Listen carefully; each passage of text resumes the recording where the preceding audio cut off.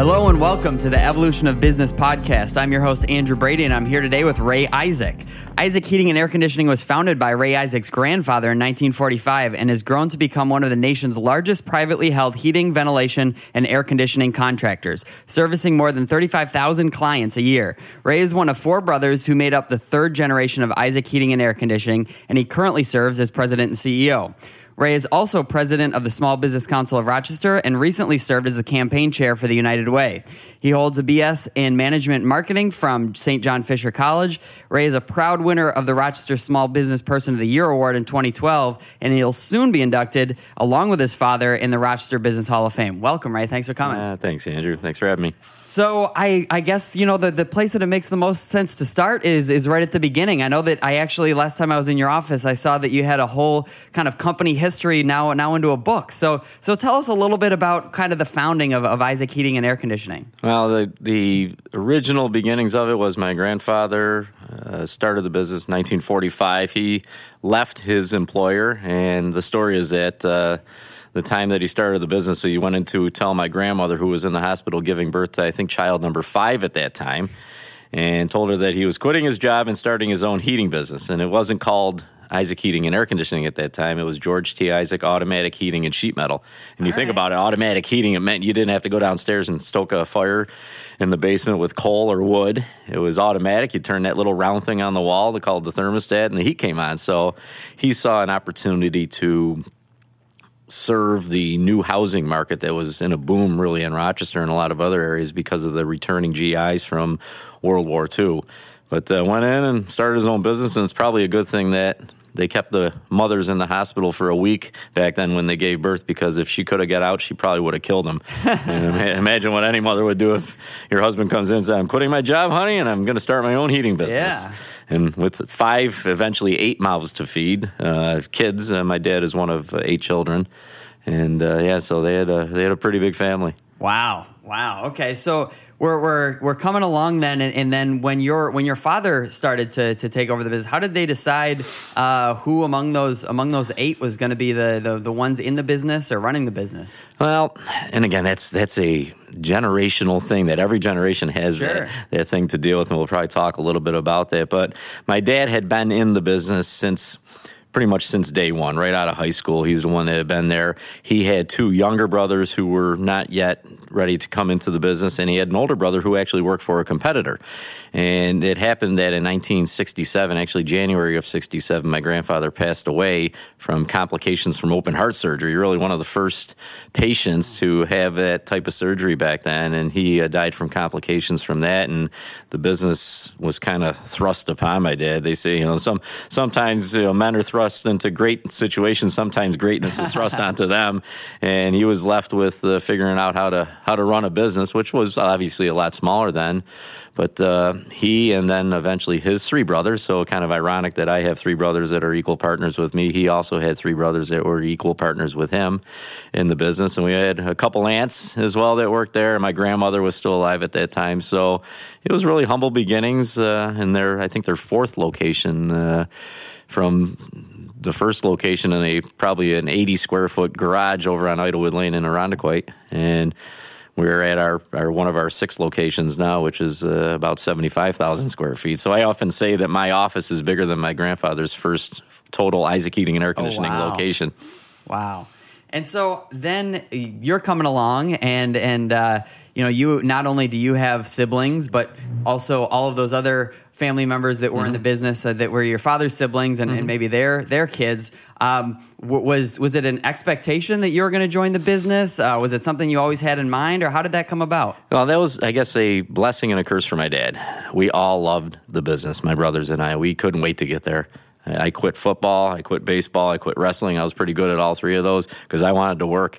And my brother Michael and I, my twin, we were the new homes department in high school. So our junior years of high school, we would go to school. After school, we would get out, we'd drive our cars to a job site and work until 6 or 7 o'clock doing new home systems and putting in heating and air conditioning systems in houses. And then post-graduation, I went to college, and my brother went to trade school along with my other brothers, and they all pursued their passion, which was working in the field still. I still loved it. My dad kind of had to tear the tools out of my hands to bring me in the office. That and falling off 3 roofs kind of convinced him the only way it was going to keep me alive was to keep me in the office. Okay. So, yeah, so we all followed our passion, though, and that's the thing. We still preach that today, whether it be to family members or just employees. If you're following your passion and if you love what you do, you're never going to work a day in your life. And I love what I do. I love coming in every single day. I love working on growing the business. I love dealing with the employees. I love dealing with the clients, which sometimes can be challenging. And all of my brothers, and I say it in a video that we have posted on our website, they'll all walk in my office and say, dude, I do not want your job. Because they're happy doing what they're doing, and I love what I'm doing, which made it real easy. Yeah. So we had the passion. We knew what our skill sets were, and there's a lot that goes into that cultural creation and really designing a transition and a succession structure that is going to serve the business, not the other way around. And that's, we see ourselves as a true equity business where we exist to support the business first and foremost. And all my brothers see it the same way. Yeah, actually, I hadn't planned on talking about that quite yet. But okay, we can get to it. No, I remember reading about, you wrote an RBJ article recently about kind of that equity versus the lifestyle business. So for the listeners, can you just kind of talk a little bit about what you see as the differences and, why they should really decide between the two? Well, that's how you view your business and how you look at the business entity in itself. A lifestyle business, to start with that, is not what we are. There's nothing wrong with that, as I wrote in the article. It's a decision that the ownership has to make on whether they want a lifestyle business or not. And really, by definition, it's where the business exists first and foremost to support the lifestyle of the owner. The purpose of business, I think Keynesian economics says that it is to increase shareholder equity. Okay, well, the business is there, and I want it to support my lifestyle and that of my family, and that's how it's going to be. And there's some telltale signs of it. First of all, everything that the owner has is pretty much run through the business. I mean, I think the word write-off was developed by a lifestyle business owner because they try to run everything through. Private parking spots, luxury cars, and really it's there to support their lifestyle. If you have children in the business, they usually have 2 initials after their last name. One's a V, the other one's a P. The shop has toys in it, snowmobiles, jet skis, motorhomes, classic cars, things like that. And really, there's a lot of trappings of that. As I said, it's perfectly fine. That's not Isaac, though. We treat Isaac like it's General Electric. And that's where it comes into play, where the ownership and employment then become very separated. I can own shares of General Electric. I can own more shares of General Electric than the CEO owns. I cannot walk in General Electric. I can't even get in the parking lot and tell somebody what to do or fire somebody. I can vote my shares at a shareholder meeting or by proxy, but I can't go in there and tell somebody what to do. And that's how we run Isaac, even though my brothers own equal shares with me. But I have been giving the duty, the responsibility, and that office to run the business and grow the business. And we all respect that. My dad said, 3 hardcore rules, and I said in the article, you get paid for what you do, not for who you are. So I'm paid as a CEO. My brother David is paid as a service technician. That's what he wants to do. Your last name's a responsibility. It's not a privilege, and that's the big one. Where a lot of times the lifestyle business, the problem there is you come in with the same last name as the business, and you actually think it means something. Let me tell you something. To every other employee in that company, it really doesn't mean anything. And my dad actually practiced reverse nepotism, where we had to work harder, longer, smarter. I mean, and we call it the sub-grunt level. And in construction, you have sub-grunt, grunt, helper, apprentice, mechanic, and you work up. We were sub-grunt. We were actually below the grunt. So if there was a small enough hole to crawl in, my dad was very smart to put us in that hole because he said, you're not going to get respect by your last name. It's going to be something that you have to earn. And then his last one was that if you love what you do, you never work a day in your life. So it kind of made it easy. He said, look, guys, you can come in, but you better have a passion and a purpose for it. And we all do. We still love it. I was with my brother, Kenny, my oldest brother, just about a half hour ago. He was cutting up some scrap in the back of the shop. That's what he does. But he's also there at 4 o'clock in the morning plowing snow. And he's down fixing parking lots and garage doors and fixing a guy's van. I was walking somebody through the building the other day, a new employee, and he said to me, he says, I know what you do, obviously. He says, what do your brothers do? And I was talking about my brother David as a service tech, my brother Michael as our head of our purchasing department, and also sells some commercial jobs. And at that point in time, we were walking through the shop. My brother Kenny is lying underneath one of our vans changing the disc brakes.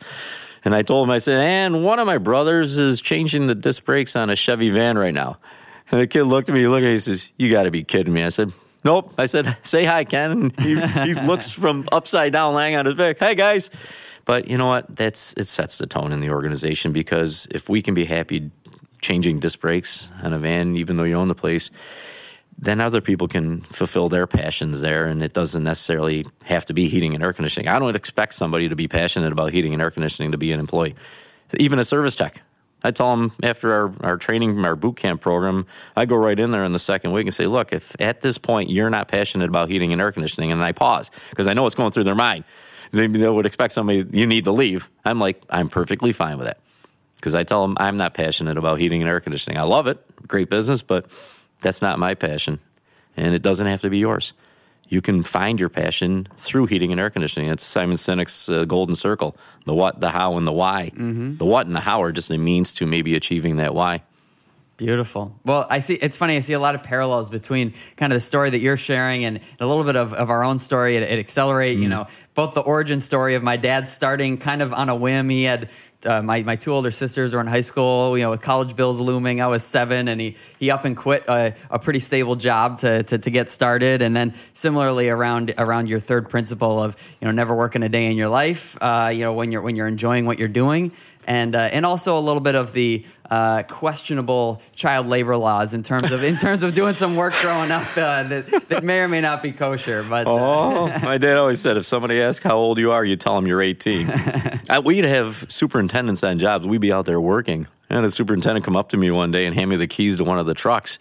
He says, I need you to go pick this up at the supply house and come back here, and this is where you're going to get it. And I gave him this dumbfounded look. And he's like, what's wrong? I said, I can't drive. What do you mean you can't drive? You don't have a license? I'm like, yeah, I'm 14. And I'm on a job site. Why didn't you tell me that? I said, I wasn't supposed to. But, we loved it. We couldn't wait, as I said. To quit a sport that you love, to go to work. We loved it. We loved the money. And, you always get that in the school. Hey, Daddy bought you a car. Yeah, he let me come to work every single day and work almost 40 hours a week while I'm in school and earn money and buy my own car. Yeah, he kind of bought me a car. Yeah. He gave me the opportunity, and he allowed us to do the rest. So once things had been decided, then I guess in terms of you kind of were more on this management track, a couple of your brothers and other family members were on different tracks.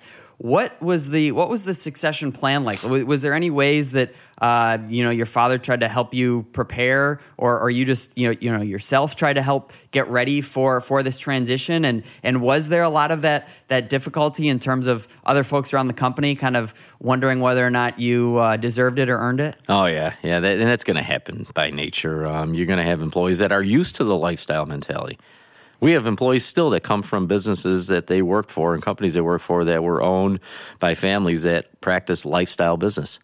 And we have to deprogram them from that and teach them that, look, we run this place like it, as I said, like it's General Electric. But I saw my dad's hand in things early on. I recognize it now, where I remember graduating from college. I was doing some other jobs in the business. I was managing our inventory and the fleet and things like that. And I remember going to my dad one day and say, Dad, you know what?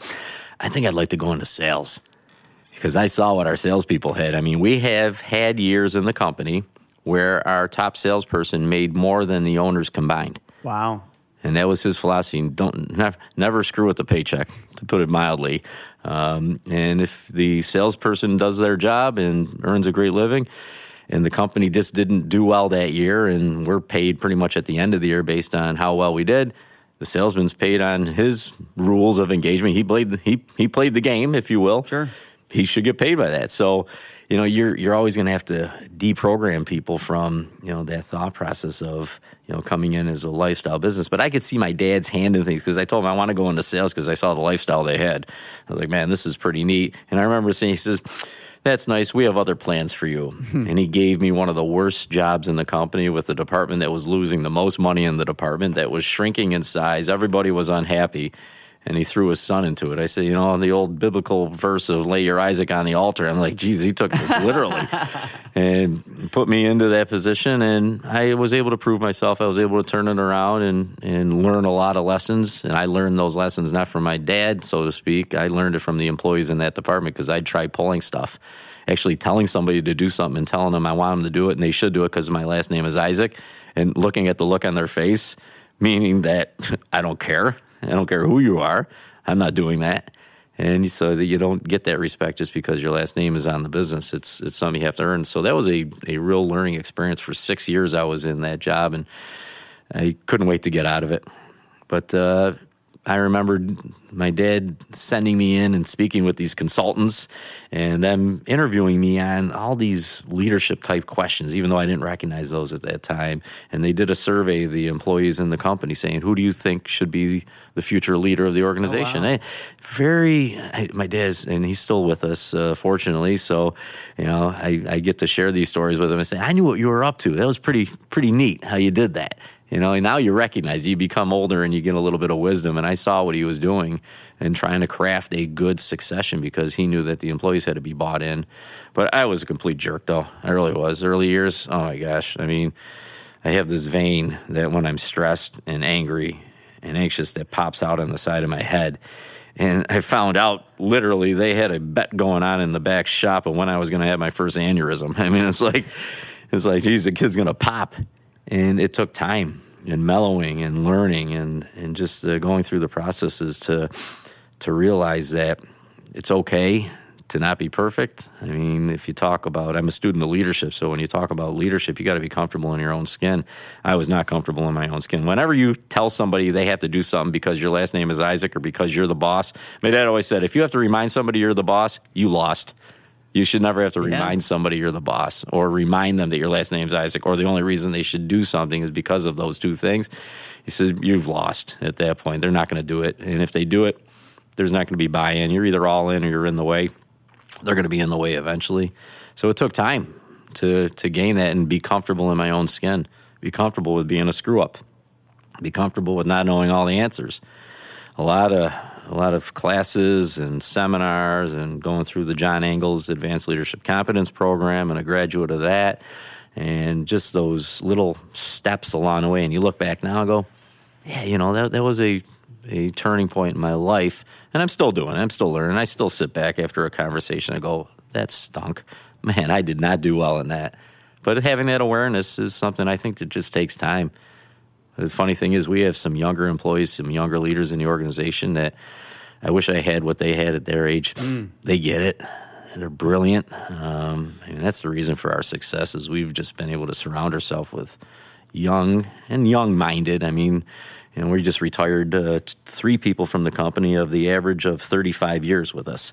So heating and air conditioning business, and you got people that stick around for 35 years, so we must have done something right. But just seeing what they know and listening to them is, I don't know, it's very encouraging.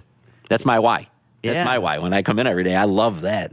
Offering somebody an opportunity to improve their quality of life. Yeah, and it wouldn't matter what you're selling. It doesn't matter. The people and the lives that you're changing, and that's I love exactly that. it. So I'm thinking, I had actually read back in the archives about that vein story, and I wasn't going to bring it up, but I'm glad that you did. It's part of being comfortable in your own skin. I was a mess. I was a jerk.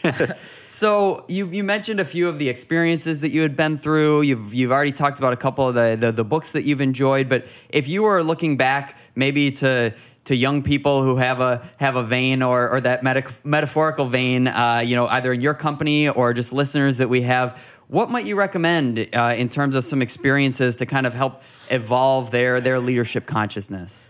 Well, the first one really is those steps of leadership. Excuse me. Of leadership is being comfortable with who you are.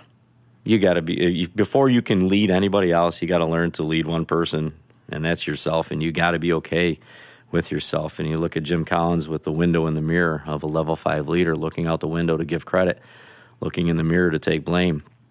Not taking a failure as a direct reflection on your self-worth as a person and not taking a victory as a reflection on your self-worth as a person. And being able to be okay with accepting a compliment, but also accepting criticism. And it still hurts. I mean, you never get to a point where somebody says you stink. And not, I'm talking in a physical sense, but in your performance sense, that still hurts. And believe me, it's when we make mistakes, I'm the one that has to take the ultimate responsibility and accountability of it. I mean, I learned from a buddy of mine a long time ago. He says there's a big difference between responsibility and accountability, and people try to use them interchangeably. Responsibility is where, the team loses, everybody is responsible. The offense, the defense, the coaching, the trainers, everybody. But there's only one person who's accountable. And he says when you get to a point in your life where you are willing to accept that accountability, then you've made a step in the right direction. Where you're able to be accountable for anything that happens and be okay. And you know what? Get up the next morning and try to do better.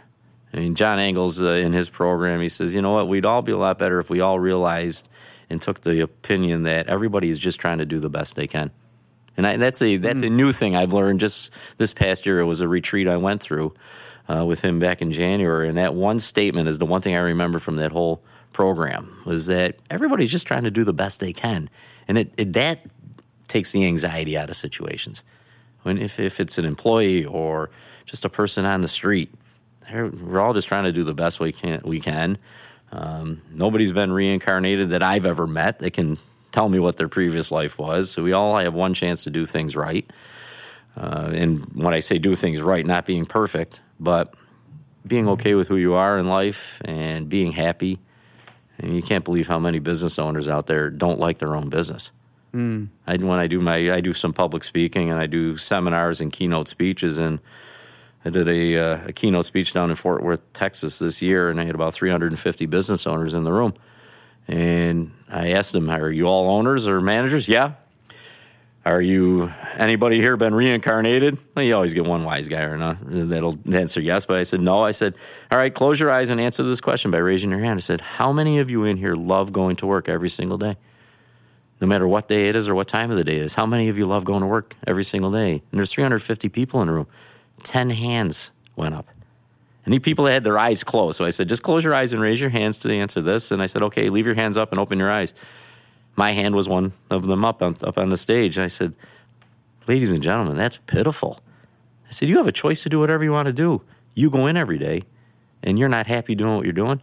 I said, and what do you want from your employees? You want them to walk in every day with bells on, smiling, laughing, enjoying what they do, loving the company, loving every minute of their engagement there. There's another name for it. It's called hypocrite. And you're here, you are not happy to go in yourself. And we've seen it. We've seen those bosses from hell that walk in, they don't say hi to anybody, they go in their office and they shut the door. And what's that telling the rest of the employees? Well, if the owner doesn't like this place, how much am I supposed to like it? And he has a choice to do whatever he wants to do. And, there's other things in life that you should be miserable about. It shouldn't be something you choose to do. And that's kind of if it's a ministry or a mission, when I do these keynote speeches, I mean, that's what I talk about. I've gotten to that point, I think, in my understanding of myself and people in life, that don't be miserable doing what you're doing. You only got one chance. I mean, something to be miserable about. And I usually close my keynote with a story about one of our employees whose little daughter has had a brain tumor wrapped around her brainstem and had to go through aggressive chemotherapy. And I show a picture of Beatrice, and we call her B, and she's holding her little baby brother in a hospital bed. And I said, this is Beatrice. This is her brother, Seth Peregrine. I said, Beatrice is very happy, isn't she? She's smiling, isn't she? Yeah. I said, she's smiling. She's probably holding her baby brother here, right? Yeah. I said, does anybody know what the word peregrine stands for? I said, and it's not a falcon. I said, it's the patron saint of cancer patients. I said, why did mom and dad name him Seth Peregrine? I said, because guess who has cancer? I said, Beatrice. I said, she's in the beginning stages of undergoing aggressive chemotherapy where she lost half her body weight. And I close with this story because I said, here you are making a choice to do something and you're not smiling. I said, what is Beatrice doing in this picture? She's smiling and she's literally in the fight of her life. And she has no choice. And she's smiling. And you go in every day miserable? I said, you better get your head straight. I said, because you're affecting and infecting everybody else in your organization.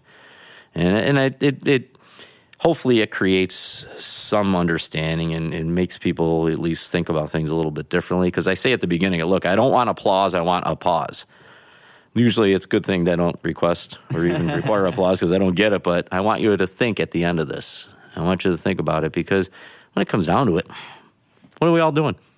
What are we all doing? I do heating and air conditioning. I became happiest when I realized that wasn't my why. That was my happiest day. I said, you know what? Because I was meeting with a recruiter. I had my resume out there. And the recruiter and an individual in Rochester, and I had my resume with him. And he says, Ray, what do you want to do? And I told him all these great things. I want to do this with the business, and I want to do that with the business. And he says, oh, okay. He says, I can get you a job tomorrow.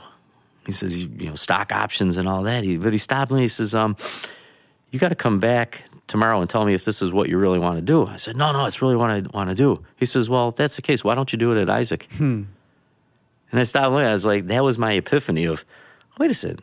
I've been focusing on the what and the how myself. I didn't even think about a why. Okay, I'll just make heating and air conditioning the means to my end. And it really is to improve the quality of life. I mean, when somebody comes in, and I've had 5 of them this year, employees that have come in and said, hey, Ray, just want to thank your brothers and your family and you. I just qualified and bought my first house. And I said, you know what? That's pretty cool. Thank you for sharing. They know now that is my why. Because I get up in front of all my employees and say, it's only heating and air conditioning, people. We're not creating world peace here. So let's not take ourselves too seriously. Well, I don't know. People at a comfortable temperature, they're a little less angry. Well, maybe. In this last week and a half, it wasn't just heating and air conditioning. It was life or death for some people, and literally. I mean, if it gets up to 90 or 100 people with asthma and heart problems, yeah. But to put it in the right frame, we're not solving world hunger. If you are passionate about the industry and the trade, that's fantastic. But I don't want you being miserable doing it, especially if you think you have to be passionate about it. There's a lot of different stages of that thought process. I want you to be happy doing what you're doing. And if you love bass fishing and this job and this career allows you to get out at 2 o'clock in the afternoon or come in at 2 o'clock in the afternoon because you're on that shift and you get the bass fish every morning, and that's your why, I'm the first person to hug you and congratulate you because that helps me achieve my why. So from that, you have this kind of personal epiphany. How do you start to inject that into your culture? Because I know that that employee fulfillment is really important. I know that you kind of have always had these family values, but was there a point at which you decided to articulate them? I know you've got them on your website. How do you start to actually bring this spirit and this ethos into your day-to-day operations? Yeah, that's a great question because it is a process. It's still a process. We kind of re-engineered the company back in 2005. We did away with our vision statement, which really wasn't a vision because I had to look in my desk drawer to find our vision statement. It was funny. I was meeting with a consultant. He says, what's your vision, Ray? And I'm digging through my desk drawer. He's like, what are you doing? I said, I'm trying to find our vision. He's like, stop and listen to what you just said. He says, that's messed up.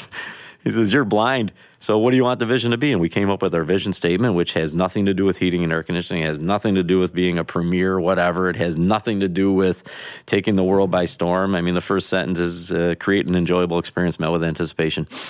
Have fun, enjoy it, and then it concludes and improve the quality of life. So it tells a story about that. So that was really the first step. And it had to be my vision. He forced me to write that because he said, if you're not bought into it, you're not going to serve it.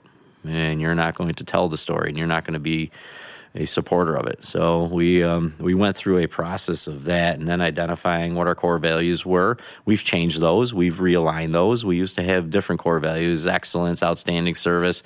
We found ourselves in the same trap of going with all the buzzwords. Now our core values are uncompromising integrity, safety, community, family, continuous improvement, and fun.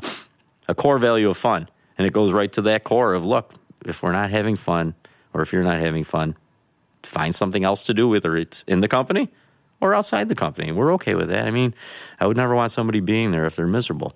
So that was part of the process, setting out your rank order priorities, where we really set that stage where safety is first, then the employee, then the client. And we thought the clients would be put off by that or or turned off because of it that, well, you put your employee before you put us? Yes, because the last thing I want is somebody in somebody's home or business that isn't happy, isn't taken care of, and isn't seen as a priority, because if they're not seen as priority, you're not going to be seen as priority. It's a pay it forward mentality. Look, I'm going to make it safe. I'm going to take care of you. Guess what? At that point, you're going to take care of the client, and then the client is going to take care of the company. So the company comes last. And when I talk about this, I did it in orientation a couple of weeks ago, and that's part of the process. I meet with every new employee. I do it in the groups of orientation. We had 7 or 8 of them in our new employee orientation, and I spent about an hour and a half with them talking about this, talking about passion, talking about the why, telling them that I'm not passionate about heating and air conditioning, tell them it's okay if they're not, in that process of really reaffirming those core values and tell them, look, I want to take care of you, and you're going to take care of the client. The client's going to take care of the company. One of the guys in the orientation said, you know what? Most companies flip that over. It's company, client, employee, safety. I said, no, we do it the other way. So we try to pay it forward. And what I call R&D, not research and development, but rob and duplicate. And we stole that from a very great employer in Rochester who is well-known and one of the top employers in the whole country, and that's Wegmans. They put their employee first. They're not going to beat up an employee mentally, emotionally, hopefully not physically, for taking care of a client, because the employee knows that they have their back. And it's a great philosophy, because when we go out to somebody's home, who's Isaac Heating and Air Conditioning? It's not the short, old, ugly guy on TV. It's the service technician. They are Isaac. And I tell them that. Look, you're Isaac Heating and Air Conditioning more on your very first day working for us. You are the company more to a client than I am. And you're also going to make the company more money in your first hour on the job than I've made us in the last 20 years. Because you're selling, you're installing, you're servicing, you're taking care of clients. You're making us more money than I am. I'm the pure definition of overhead. And that's being okay with saying that and being comfortable. And it's funny how employees are gravitating to that.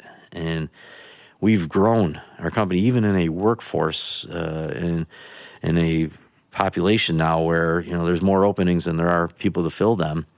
And we hired 17 people for our next Isaac University boot camp last week. And we hired another 9 for another boot camp that we're doing. So we got 2 of them going. We hired 26 people, of probably the best people I've ever met to be employees. And they keep getting better and better. And we brought in, 20-something people in one fell swoop to start with the company. And we're finding that they're subscribing to that. Because they'll look at me and say, you know what, I never even thought about heating and air conditioning. And you know what, it's great stuff. I love it. This is a great industry and career, but I'm having fun. I'm enjoying this. And you know what, that puts a smile on my face, because that's what it's all about. Dealing with a little child that has brain cancer is something that you should be miserable about, not what you choose to do every day. So that's kind of it's kind of my ministry now. I love it. So I guess you mentioned Isaac University, and I know that I was reading an article about it from relatively recently, where you're talking about kind of, the 30% graduation rate in the city schools and trying to find some kind of hot button to give them hope. And also that just because they're not going to college, it doesn't mean, they can't have a career and a successful one. So tell us a little bit about kind of the founding of Isaac University and what you're working on now. Yeah, the foundation of it started it started when the company started. My grandfather was really keen on learning and education and continuous improvement. He was a great mentor. From my dad's stories, I was less than a year old when he passed away, unfortunately. I wish I would have known him. But he was big on that. My dad was always big on that. He would always take the time to show people how to do things. And we were 5 years old. We were going out on service calls with him. He'd give us a quarter or something to hold the flashlight, which is probably not the best idea, giving a 5 or 6 year old a flashlight in a dark basement. And we're making angels and little bats and stuff with our hands. And my dad's yelling at us to hold the flashlight on what he was doing. But he was really a core to that training and education component.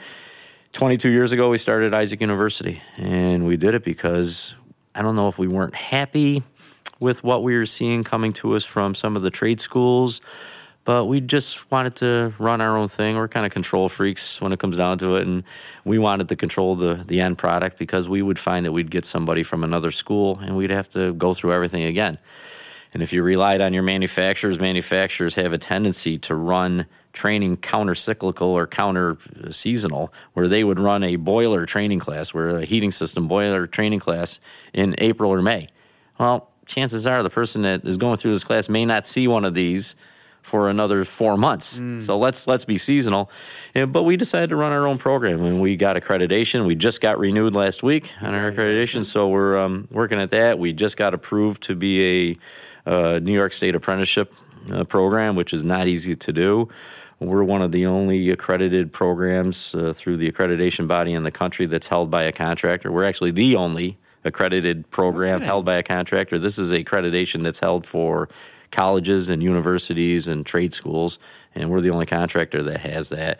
And it's grown over the years. To say that we had this huge plan up front, it was kind of like, let's run some classes. But we put our minds behind it, we put our effort behind it, we put our finances behind it, and we've invested heavily. I mean, we spent almost $1 million last year just in training wages for our employees. That's not burdened. That's, if they made $20 an hour, that's $20 an hour and without any burden on it. So close to $1 million in just wages. And fast forward to right now, we have a couple of programs we run. I mentioned our boot camp. Boot camp is a 12-week paid training and education. You notice I always say training and education. You train somebody what to do and how to do it. You educate them on why. I think the true definition of a professional operating in a career is that education component. You understand the theoretical part. But we run that boot camp. It's 12 weeks paid. We hire somebody as a student. And as I said, we got almost 26 people starting as paid students. I think that's more, and it's larger than the entering class of any one of the colleges for heating and air conditioning. And we're going to be running them through anywhere from a 6 to a 12-week program. One of them is a little bit of an abridged program because we're going to accelerate it a little to get us ready for the fall season. But it's paid education where every single day they come in, they're a student. I just left them. They were in our lab going through some of the air conditioning and heating basics, and we grow them to a point where when they graduate from Isaac University, they are in a truck, and they're a trained and educated professional. I often tell them that, look, in the first 6 weeks at Isaac, you're going to have more formalized education, meaning in the classroom, theoretical, textbooks, tests, quizzes, hands-on, lab study, than most of our competitors' employees will have in a full lifetime. And you think about 12 weeks at 40 hours, that's 480 hours. They're going to have that in their first 6 weeks or 12 weeks' time. Paid education. So most employees at competitors, and not that it's wrong, but they might get a couple hours a year if they're lucky. Right.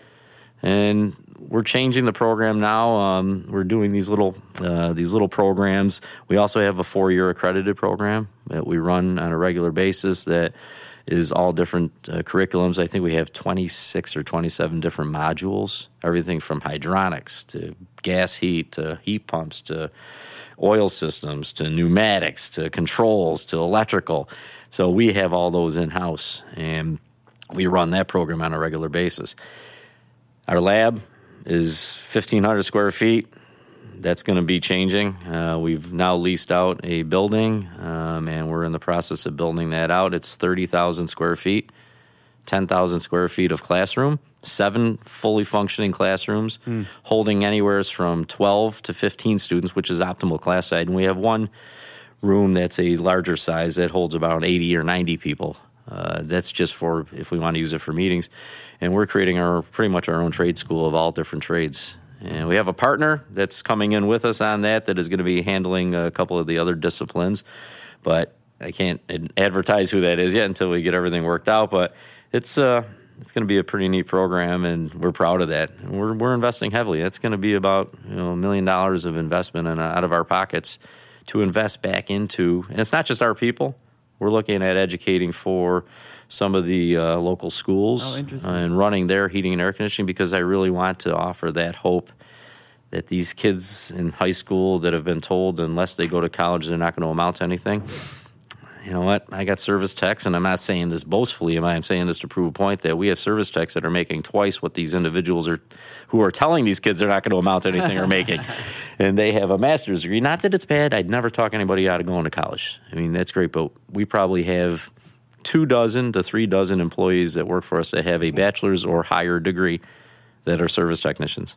Wow. because they focused on the what and the how. They were good at math, so they went and got a financial management degree. And they hated every minute of it because they didn't have a why, and it wasn't what they wanted to do. And now they're working in the field being a service tech.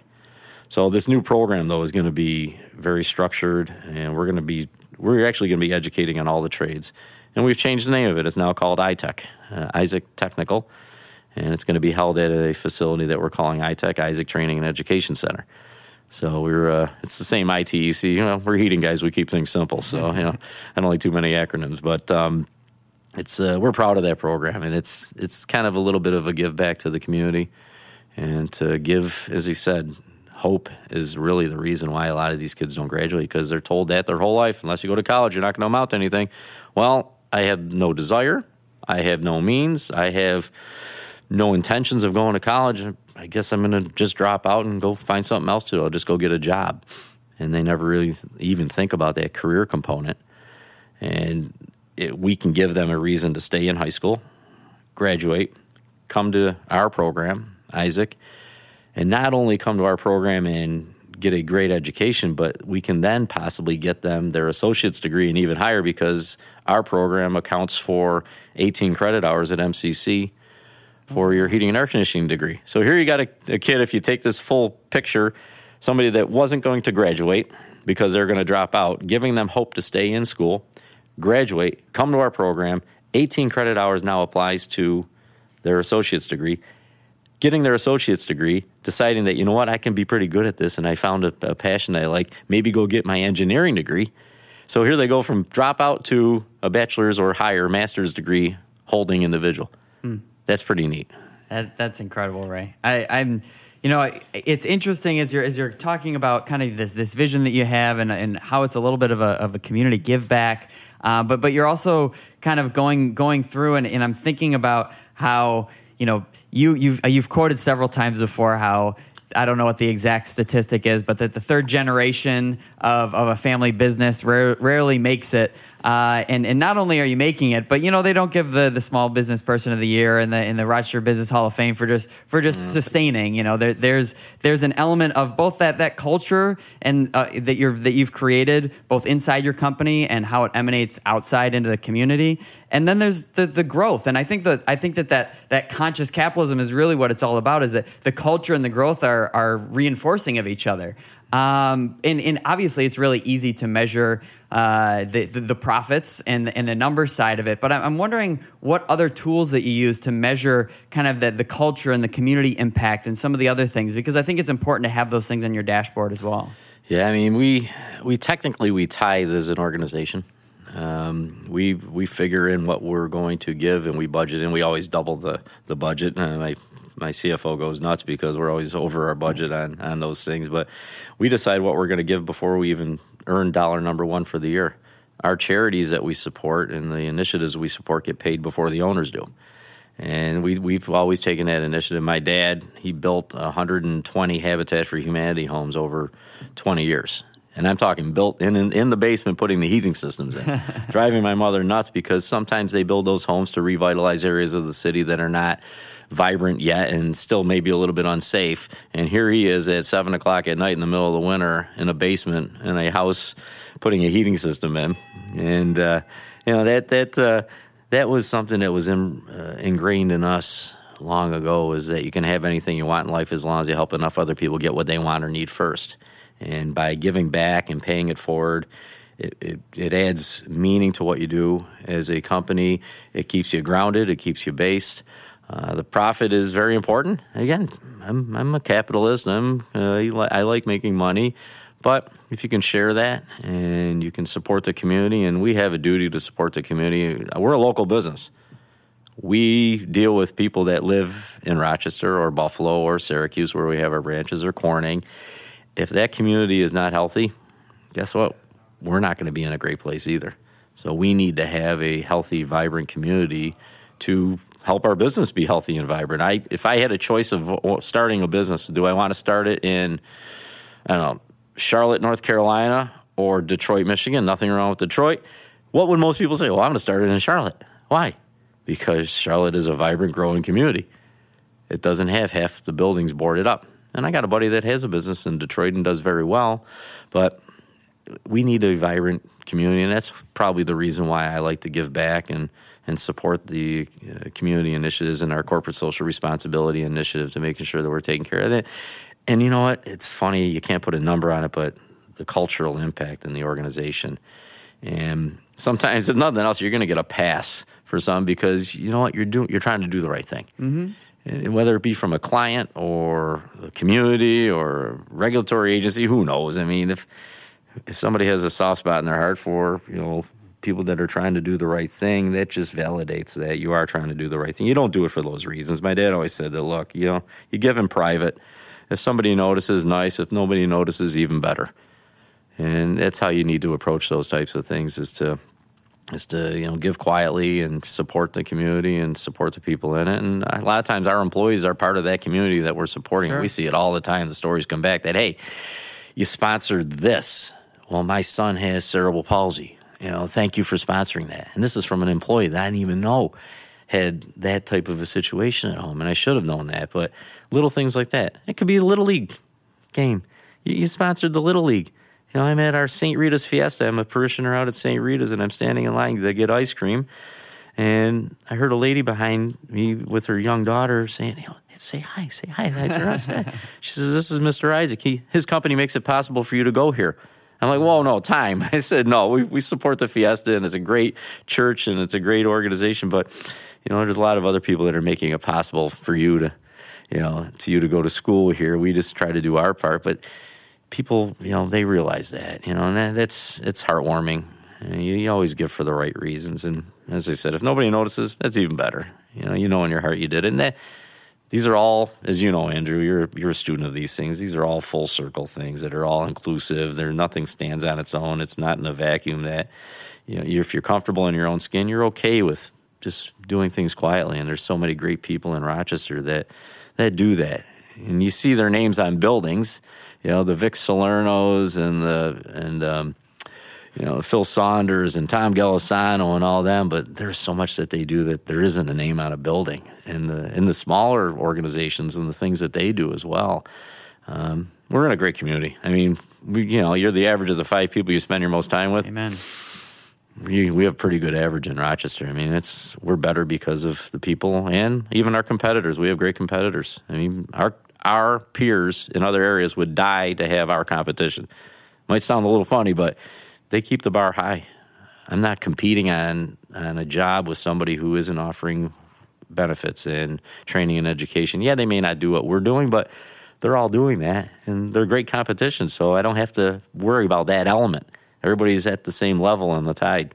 Yeah. So what do you think then? Because people might be watching, a company like yourself with this dual culture focus, but also this growth of the bottom line, and I think that's really one of the most exciting pieces about conscious capitalism is that those things can be self-reinforcing. Mm-hmm. But what is it that you think keeps more businesses from moving in that direction or having that kind of ethos? Do you run up against other fellow business owners who are purely bottom line driven? Is there anything that you'd say to try to convince them, or what do you think holds us back from getting that to go to the next level?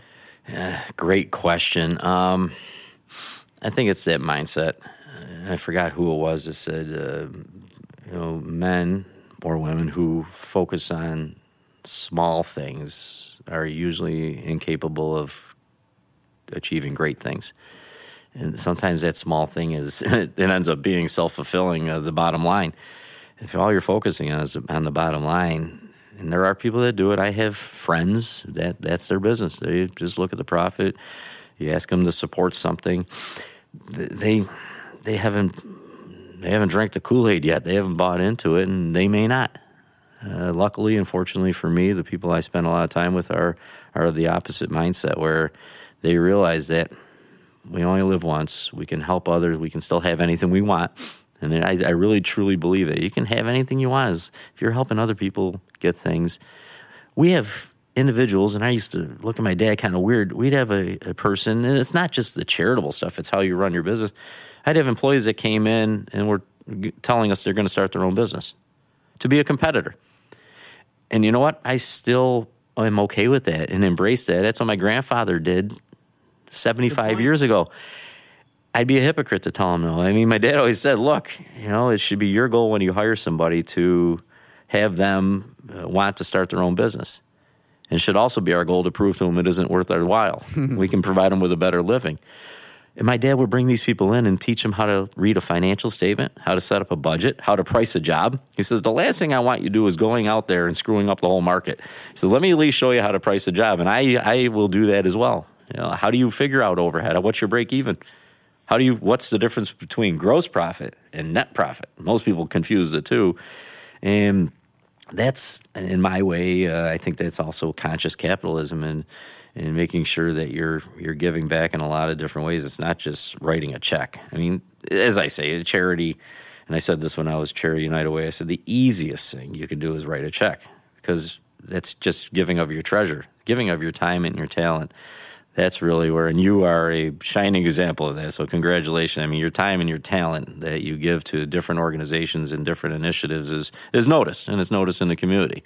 And younger, you're probably half my age, people of your mindset sometimes don't see it that way. It takes time to gain that wisdom. Your dad, I think, has instilled that wisdom in you, and it's something that does take time to come around, but we need to support that. And the old saying, watch my feet, not my lips. You got to watch what I'm doing, not what I'm saying. And you got to lead by example in that. Yeah. So I guess for our listeners who may have been those traditional capitalists and they're at least curious about this different way about doing business, and they do see that there is maybe a bottom line benefit in the long run to conscious capitalism. If you were in that kind of company, what would you do to kind of get started on this kind of cultural evolution journey? Would there be anything that you'd recommend for folks to really get started on that path? Get involved in something. Join Rotary. Join a charitable board. Get on a committee. And it's funny when you start doing that stuff, and you don't do it for these reasons, but hey, you know what? I bought a job from you just because I like working with you on the committee. Or they'll see it. I mean, if you're not going to convince them that it's right for some reasons, hey, if nothing else, if you can appeal to their bottom line, it's good business. It's good, and it keeps you balanced. It keeps you based. It keeps you equal in your intentions and your goals. And I really think it's the best way to try something is just get involved, join something. As you know, you're involved in everything. I see your name everywhere, and you probably have seen it for your business. If somebody has an equal opportunity to deal with one business or another, and they know that this business really isn't involved in anything in the community, and they really have never heard of them, but their prices and quality and product and reviews on Google are all the same, and they have a business over here that they have all the same things, but they see that they're volunteering on committees and they're helping out with organizations, and they see them at these things. Who are you going to probably give the nod to? I know who I would give it to. Absolutely. I give it. If that doesn't convince somebody that conscious capitalism is a good thing, then I don't know what it would take. And you're not going to hit them any harder over the head than that. If nothing else, just on pure capitalist mentality, give yourself an upper hand. Give yourself a chance to have something else to talk about. And what our salespeople do, they don't do it intentionally. They talk about these things when they go in, and they usually don't have to. They talk about it because the customers bring it up. They bring it up. Hey, so-and-so is a parishioner at my church, or they helped out on a committee, or they were at a 5K race, or I saw your banner in the outfield at the Bloomfield Little League. You know what? If something as simple as that, and sometimes, if you want to justify it, you can't see it as doing it as charity, okay. Rebrand it as marketing. That's what I do. You know what? When I run out of my charitable budget, I just do everything as marketing. My marketing team drive them nuts because they get to the end, you're like, what happened to our budget?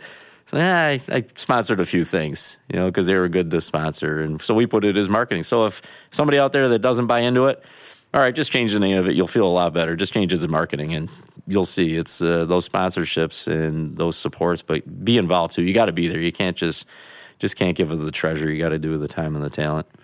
Well, thank you so much for sharing your time and your talent and your wisdom. I do want to kind of close on one question, though, because I want to look ahead for Isaac. You've shared so much of your philosophy and in the past and what's brought you to where you are. And I know that we've had other discussions where you're not quite sure whether there's going to be another Isaac taken over in the future. And so, although it's still early, we'll say, but if you are looking towards your succession, not that you're going anywhere anytime soon, but what kinds of things are you thinking about to try to maintain that culture into the future, so that Isaac, whether or not the Isaac name, is still running the company, that same ethos can be running the company? Man, you just said it, bingo, right there. Maintain the culture. We're not sure. The fourth generation has zero interest in coming into the business, so there's probably some people out there now that want to be adopted, but it's okay. I mean, there's a 4% success rate of third-generation businesses, and it's for a lot of different reasons, but a lot of it comes down to that fourth generation or even the third generation really starts creating a lifestyle business, and that's a first step to failure right there, because it then creates complacency, and you think it's just an ATM for the family. But we're okay with the fourth generation not wanting to come in, because if they weren't passionate about it and they did not have a purpose in the business and want to be there, the business is going to fail real quick, and it's going to fail by cultural guidelines and cultural gauges before it fails financially. And you'll see, if you see it, it's that outward analysis of a business that is failing and dying culturally. And we need to make sure that whoever takes over the business, that they are going to maintain that culture. Yeah, obviously, if somebody buys it, it's their choice to do with it what they want, but we don't have to sell it to that type of person or transfer it to that type of person. I'd love to see our employees buy it. I don't know if they would have the means to do it, but we're going through this right now. It's funny. We just bought the company from my dad, my uncle, and my sister 2 years ago, and it's been a quick turnaround. Now we're already looking at, okay, what's next? And our employees come up and ask that. This isn't just stuff we think about. If you think that you're the only people as owners that are thinking about this, you're mistaken. Your employees are thinking about it, because this is their livelihood. This is their life. If somebody's 20-something years old joining Isaac, we have to be able to assure them that, look, you're going to be committed to this company. We need to be committed to you, however that happens. So we need to make sure that we have a good, smooth transition. But I think the worst thing you could do is force a fourth generation to come in if they're not passionate about it and they don't want to be there. And I guess, fortunately, I got one left, a 14-year-old at home who thinks he wants to be a pilot in the Air Force, which is great. Fortunately and unfortunately, the fourth generation has no interest, but that's okay. That's all right. We're okay with that. We're okay with that because, we don't want to force somebody into the business that doesn't want to be there. And I'd rather have a 96% success rate of somebody else being there than a miserable 4% success rate. Yeah. Well, you've done so much for the community. I certainly hope that you're able to find whoever that leader is that's going to continue on that Isaac ethos, because it means so much. And so thanks so much, Ray, for sharing your time with us today, but more importantly for sharing your time, talent, and treasure with Rochester and kind of being just a real beacon for conscious capitalism in our community. Yeah, thank you, Andrew. Thanks for the opportunity. This episode is brought to you by Wicked Squid Studios, Rochester, New York's premier podcast development team. The Wicked Squid family brings ideas to life through the art of audio production. From custom jingles and creative services to studio memberships and educational curriculum, their outfit strives to empower all members of society to build a more equal and colorful world. Learn more about their operation at wickedsquidstudios.com.